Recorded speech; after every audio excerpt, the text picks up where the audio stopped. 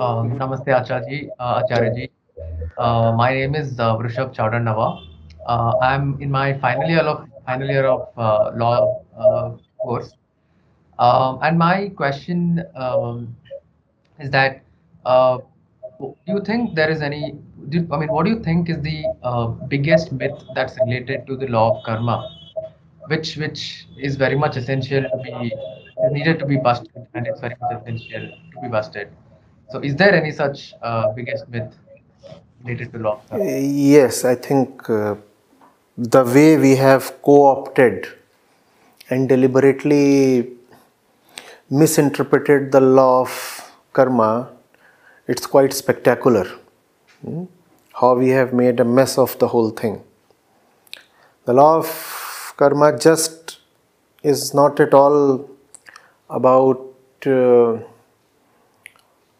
doing well in whatever you do or being immersed in whatever you take up, or that you will get good results if you perform good karma, or you'll get bad results if you perform bad karma, or that there is a certain thing called a karmic account or karmic balance and you need to take care of your debits and credits and all that.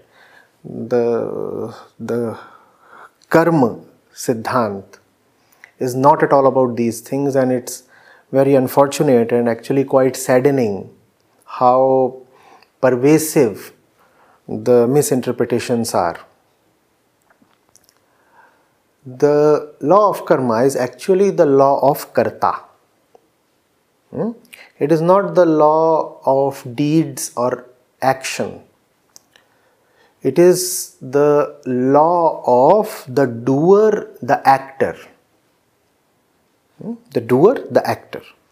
I just said that the scriptures, Vedanta, Upanishads, Gita, they concern themselves with addressing the mother problem. The mother problem is the actor, the doer.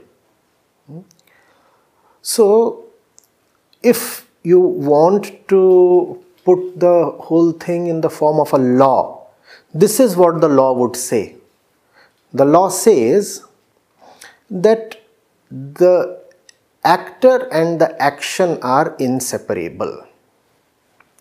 That the actor and the action are inseparable. This is the law. Not all that nonsense that circulates in the name of law of karma or whatever. The actor and the action are inseparable. You cannot continue to be who you are, what you are, how you are, and still hope that you can do something good in life. So actually the law of karma says you should forget all about karma. Forget karma and have the inward sight to look at the karta, the doer. Keep karma aside. It does not matter. It does not matter because you have no control over it. Because karma and karta are inseparable. Karta decides karma. The actor decides the action. What's the point in trying to correct action or worrying about action when the actor himself is deeply flawed and determined to remain flawed? So see who you are. And if you are right, then whatever you do will be right. And if you are stubbornly wrong, then whatever you do, irrespective of how it looks, irrespective of the sanction it receives from others and society, it will be wrong, even if the entire world says it's a great thing you are doing. Now the question is, what is right and what is wrong? When I say if the actor is right, the action is bound to be right and such things. What is meant by the right state of the actor? The right state of the actor is a state with an intention towards self-dissolution. The actor is his own problem. The actor is his own disease. The actor is the ego itself. Therefore, the actor must have an intention towards his own disappearance, dissolution. I want to reduce. That's the right actor. And when you have that intention, then you act accordingly. And that is the right action. The right action, therefore, is an action performed with an intention to reduce yourself. Not an intention to bloat yourself even further, to aggrandize yourself, to fatten yourself. No, that's just the wrong action, and that's the litmus test. How do you know whether you are doing something rightly? See where you are coming from. See what is your intention. What do you want to do to yourself? Do you want to become more of what you already are? Please stop, don't do that. That's the wrong thing. Do you want to get rid of what you are? That's the right action. And therefore, Sri Krishna talks of Nishkam Karma. What does Nishkam Karma mean? Do not do anything for yourself. Do not do stuff as per your desires. That's Nishkamta. Do not do things as per your desires, because whatever you do as per your desires will have only one objective: to preserve you, secure you, fatten you, make you even bigger in the inner sense. So don't do it for yourself. And that's all. That's all. Don't do it for yourself. Nishkam. What to do then? If not for myself, then for whom? Doesn't matter. Doesn't matter. Neti neti is the way of Shruti, Vedanta. Whatever you feel like doing, and you always keep feeling like this or that, right?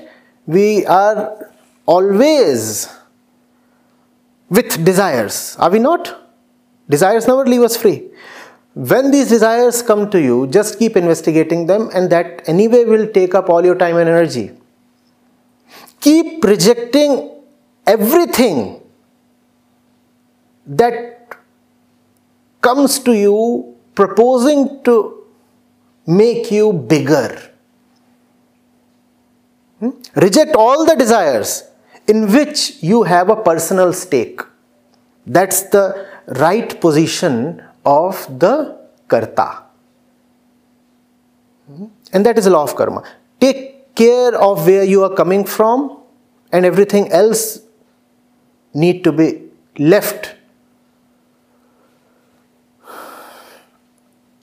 to Krishna. Because we want to be assured that we are leaving it to somebody trustworthy and reliable. Therefore, we need to say that the results will be taken care of by Krishna. Actually, very, very truthfully, what the Gita is saying is, you just keep negating your own self, your own desires. And beyond that, you need not think of anything. Actually, you won't even be able to think of anything beyond that, because all your energy and all your time will be just taken up in the struggle against that which is despicable and inferior and unworthy within you. So that's the way you need to operate.